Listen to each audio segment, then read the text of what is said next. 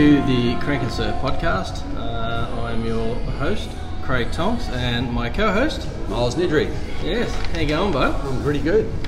Good view we've got. Great view. We're actually sitting at Surf House at Merriweather, overlooking probably 6 to 8 foot solid swell. Absolutely. Yeah, Still a bit junky, but wow. It is. It's going to clean up really good if it goes offshore. We'll get started and underway. Welcome to our first podcast, and look, what we're going to look at first, just to get it started, your first new surfboard that you bought. Mine was in 1984. It was a Cole Smith channel bottom design, 8-channel quad fin bat tail, and I've still got it. Still got it. Yeah. Still got it. It's looking pretty old and battered and tired, but it still gets in the water at least once a year. Still give it a run? Yeah. Is that a Cole Smith one? Is that a Morningstar? Or No, that's a Cole Smith design. Yeah. Because obviously they're still being done by Free Flight with Phil Myers. Yeah. No, I showed it to him when he was down. He was down last year, wasn't he? Yeah, for the Cole Smith Classic. Yeah. Awesome. My first brand new surfboard was a Town and Country, Australia, and it was bought from Mark Richards Surf Shop, and it was shaped by the great Gunther Ron. Now I still have it. Wow. Yeah, I still have it. It's for when I was 15, and I have also went up to Gunther's Bay and did a bio on Gunther and actually reshaped another version of it, but a bit bigger. So shaped a 6-foot version of it, which was pretty good. Yeah. I've actually was thinking myself, because it's obviously a 1984 board channel bottom. I haven't got any channel bottoms left from that era. It'd be worth going up and getting Phil to do another one. Mate, that channel bottoms are back in a big way. Everyone's shaping them again. Don't think the Glasses and Sanders are too happy. No, wouldn't be. They're probably not happy about it, but we are. So let's get into it. Let's talk Bali and the Corona Pro. Yeah, it was a couple of things that stood out for me in that contest. Obviously, Keanu Igarashi getting his first win. It was a huge win, and that was a big step up from him. But Wade Carmichael in some of the earlier heats, his rail work was just amazing. Yeah. I really enjoyed watching his heats. And then the great Kelly Slater. Big comeback, isn't it? Yeah. Or do you call it a comeback? But for me, the thing with Slater is he got less business stuff on his mind, so he can just concentrate and focus on surfing. Possibly. I think his injuries probably healed up as well. That was holding him back. But one of the commentators, I think it might have been Blakey, was saying that in the last 5 contests he's entered, though, he's actually done pretty well, apart from up on the Gold Coast. And those new APA boards that he was on, they look really good. He looked really good on those boards. First time I've really said, wow, he's hitting the form that he used to have. Well, maybe it is the boards, because I know when he was on the Firewires, and I don't think he was doing as well. But then again, that could have been the injuries too. So I just never see people surf good on Firewires. That's just a personal opinion. From being a surf photographer, I see people struggle on them. I know even I think Steph Gilmore or Sally Fitzgibbon was on Firewire for a while. Yeah, and they tend to struggle. So. Could be the weight. Selection. Could be the weight of them, like the epoxy boards in certain conditions, maybe not handling the bump and chop as well as a regular board. But the other standard has to be Steph Gilmore's 10. Yeah, absolutely. That was an absolute sensational weight. That was worthy of a 12. Yeah, I think so too. Yeah, that was just massive. This guy just taking off out the front. Wow, huge wave. Going to get round. Yeah, he's got it around the section. Oh, we should have a camera set up for this, shouldn't we? But that snap turn she did into the tube was just amazing. I think you mentioned earlier, probably one of the best waves of the contest, whether it be male or female. Absolutely. And that finishing turn she did after she come out of that barrel was just, obviously, I don't know if she really thought much about it. She just saw the section wang. Didn't have time to think about it. And just hit it. And a 10 was definitely well deserved. Yeah. So, obviously we didn't have an event at Ulu this year. The only reason we had last year was because Margaret River was cancelled halfway through. Would you like to see an event back at Ulu? Oh, I think so. It'd be great, wouldn't it? Surely we've got room for another event in Uluwatu, or even G-Land. To see it. G-Land. Oh, jeez. They did Peter talk McCabe's over in G-Land at the moment. Yeah, I've seen some photos from it. But yeah, no, there's definitely got to be room on the tour for Uluwatu or G-Land, surely. Yeah, it was a good contest. And then we head over to Margaret River. Obviously, a good win for John John. He absolutely killed it, and Lakey Peterson in the women's. Yeah. She surfed a great final against Chris Moore. But yeah, any thoughts on, apart from Connor Coffin's wave with the Dolphins? Yeah, that was pretty amazing. And having some heats at the box was really cool. Everyone got some good waves. Also got some wipeouts, but that box, that's a really spectacular location, and just across the road from the main reef. Yeah, but no, John's that he was just dominating again. You could just see the extra push that he put through some of his turns, the way he attacks the wave in a slightly different way to the other guys. Pretty amazing. But watch out, he's the guy. I think he's on track now for sure. Yeah, looking at we'll go through the top 5 men's in the CT. So obviously John with that win's number 1. Coliadino's number 2. Italo Ferrero is number 3, riding the Tommy Patterson boards, which actually Gunther now shapes up in his shop at Ballina. Kanoa's in 4th, and Geordie Smith is in 5th. Notable mentions: Kelly Slater is 9th. And Ryan Callanan from Newey has gone up to 7th. Yeah, he's moved up a couple of spots. And he's one that stood out a little bit. Medina's in 12th. Yeah. Expect a big result from Medina in Brazil. I think he's going to be hard to stop there. But Brazil as the air game sort of platform, and that's John's bread and butter too. So that'd be an interesting contest. I'd like to see how Toledo responds, because he's had a couple of mixed results so far. But it's been a bit mixed. Yeah, I think he'll be pushing to get a little bit better. But 2 that seem to be in trouble. Ricardo Christie from New Zealand, he sort of struggled with a couple of results, and Zeke Lau from Hawaii, but you would think Zeke Lau in those bigger conditions would have probably gone a bit better, especially with big bells, but it didn't seem to happen.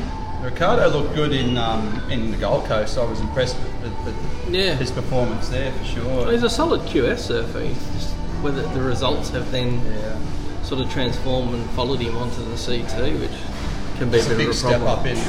There's no easy heats in the CT, and especially now with the elimination round coming earlier, so you can basically surf twice and you're out. Yeah, and there's only 4 surfers that get eliminated in that first round cut-off, which you feel pretty lonely being one of those 4, wouldn't you? Well, think of the women's event; they get 2. Yeah, and basically you're out the door. And looking at the women's CT at the moment, Steph Gilmore's in 1st. She's had solid results. Carolyn Marks is still sitting in 2nd. Carissa Moore's bumped up to 3rd with that obviously final over in Margie's. Sally Fitz is in 4th, and Courtney Conlog is in 5th, which is pretty good. Now I've got a couple that might be in trouble that need solid results, and maybe going to Brazil might be good conditions for them. Is Macy Callahan and Paige Harrow. So Macy's in. I'm trying to think what she's in.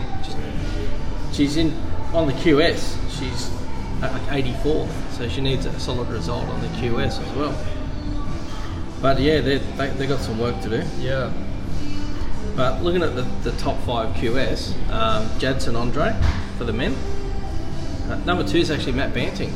Yeah, I caught up with Matt Banting at Surfest at Redhead. I surfed with him a couple of times down the coast when he's been over here, and had a bit of a chat. And he's looking really good. He's always been that one who's almost got there, but never got there. He's definitely got the talent, and he's doing it pretty much. I don't think he's got a lot of sponsorship at the moment. His boards were pretty stickerless when I saw him, but nice clean boards. But some of the clips that he's been putting up, he is really ripping, and probably an underrated performer for sure, Matt Banting, and I'd like to see him back on the CT for sure. Oh, it'd be brilliant. Yeah. Nat Young's in 3rd, Alex Ribeiro from Brazil is in 4th, and Jack Robinson's actually in 5th, who surfed great. And he had to he missed his first round heat in Margaret's because he got an injury call up.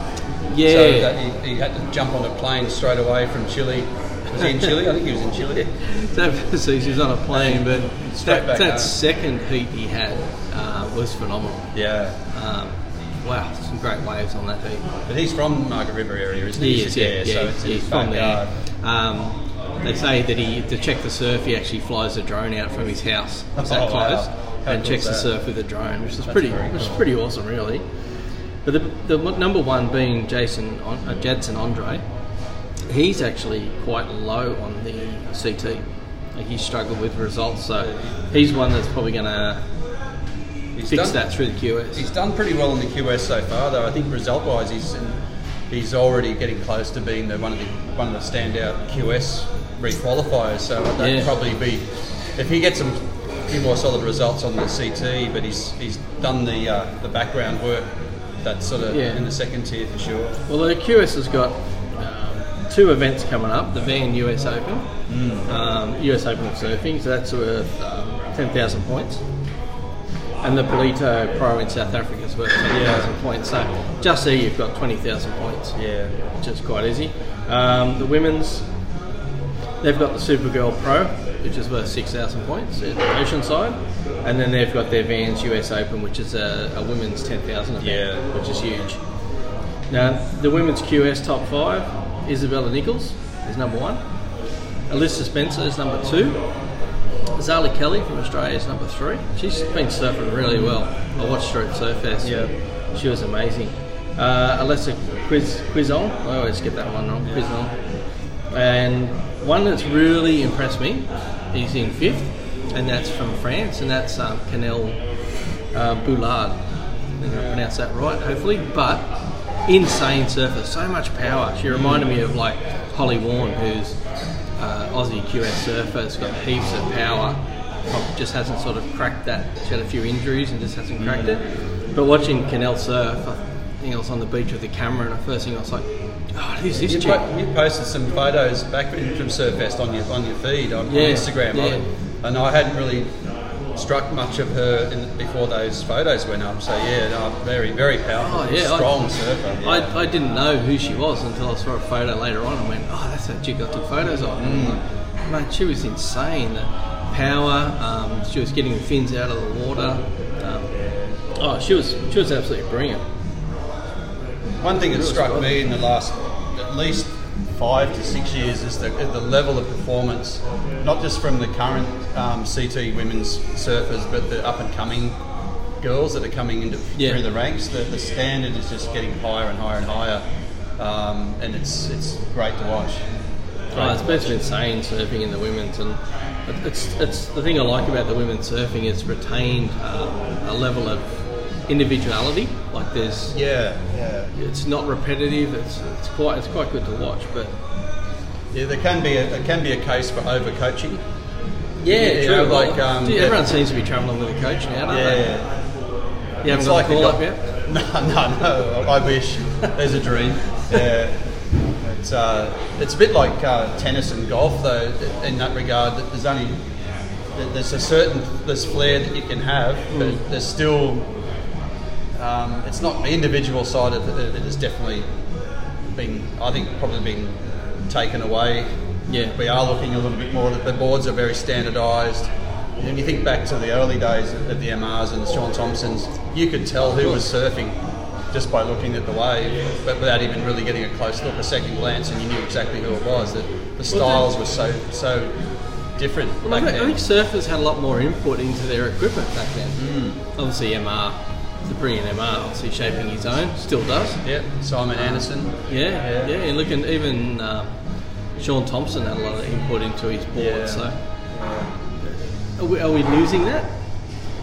I think if you're a current CT surfer, if you're not in the shaping bay with your shaper, and I think they all are, they are. There's some probably more so than others, but I know Kelly Slater's always been a forefront of the design process. Well, there's Merrick's, so does John too. And John, yeah.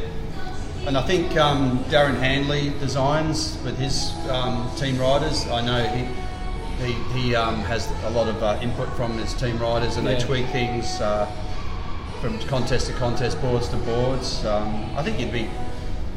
I mean, it must be a wonderful thing to be given a dozen brand new surfboards to go and you're going to take 4 of them away, but just the amount of time it would take to dial in so many boards from 12. But I guess at the level that they're at, it's extract straight away whether it's going or not. But you got to look at it. How many?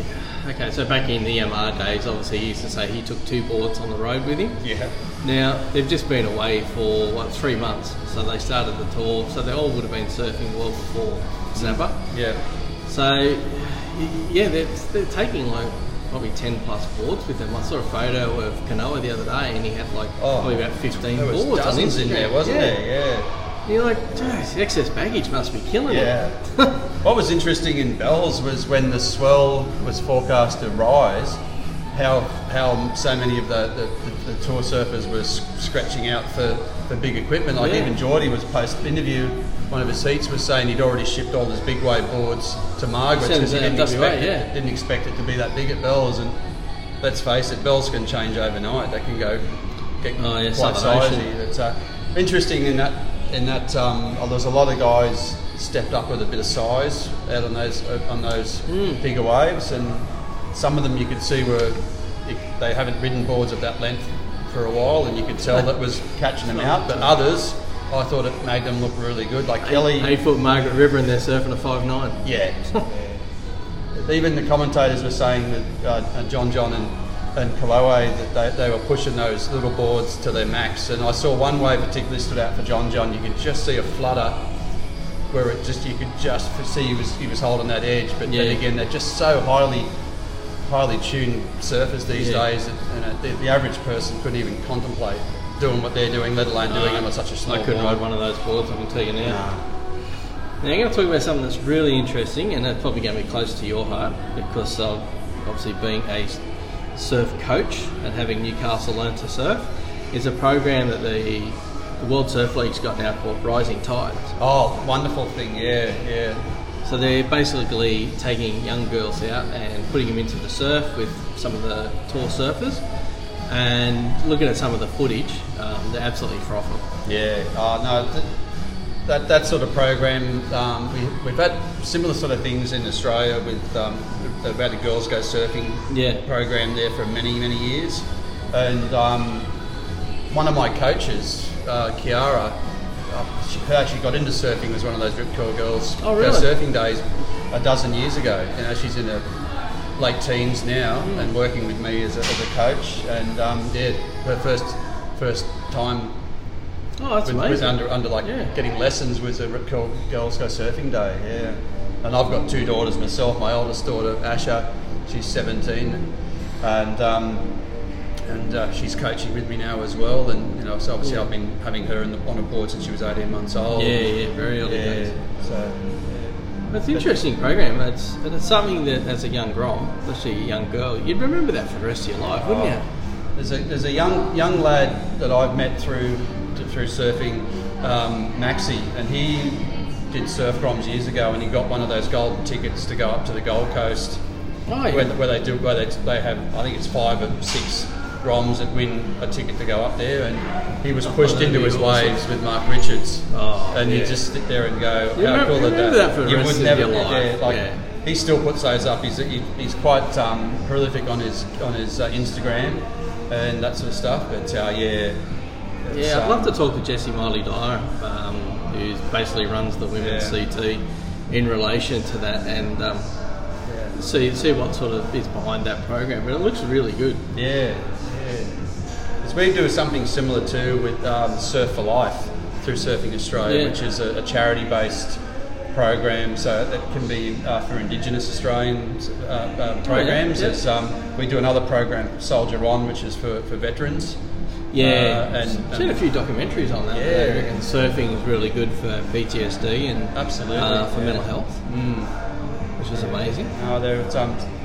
We've done a few programs with autistic kids. There's lots of programs. The Rising Tide, that gets good. And the thing that I think when you talk to Lane Beachley over the years, when she was a younger girl growing up, there wasn't any girl surfers, hardly. She was like the Manly, she'd be like 1 or 2 at the most, and the guys weren't very friendly. They pretty much were telling her to get back on the beach and go sunbathing. And she had to bust some doors. Line in Puberty Blues. Girls can't surf. Yeah. It's funny, there was a thing on ABC, Australian Story, I think just on Monday night, that the actress that was in that film was interviewed for Australian Story. I've got to actually go back and watch that because I've only seen a few snippets. Yeah, I saw highlights of it and it looked really interesting. And she was actually a surfer at the time. Yeah. When Bruce Beresford basically was putting that movie together and got her as an actress, she sort of said, by the way, I can surf. Yeah. And he's just like, oh, really? Really? We don't have to teach you how to surf. We don't have to get a stunt double. Yeah. So that was a really iconic film. I mean, you wouldn't show it to your younger kids. It's the content's a bit more M-rated and varied, but definitely there was a young Ockie in it though. Yeah, I do remember that. Was in that. There's some amazing music in that film, and it's just a classic snippet out of the 70s. It just highlights it. Yeah. Back when we called people moles and stuff like that. Yeah. But anything else? What do you got on for this week and next week? Well, this week with this huge swell that's running right now, it's pretty hard to get beginner surfers in the water. The biggest thing that'll come out of this swell is Blacksmiths and Stockton Beach locally, how much erosion we get from it, because they're both in a situation where they've got some bad issues with sand erosion. I know up at Jimmy's Beach at Hawks Nest, they've got a pipeline system in there, and 50 metres of it's been washed away with this big storm surf. So it's going to be interesting to see how all the beaches sort of settle down when it all calms down. We might get some new banks. We'll definitely get some new banks. Sometimes it can make it better, sometimes it can make it worse, but it's still got a few days of. I think tomorrow could be the day. Tomorrow turn offshore.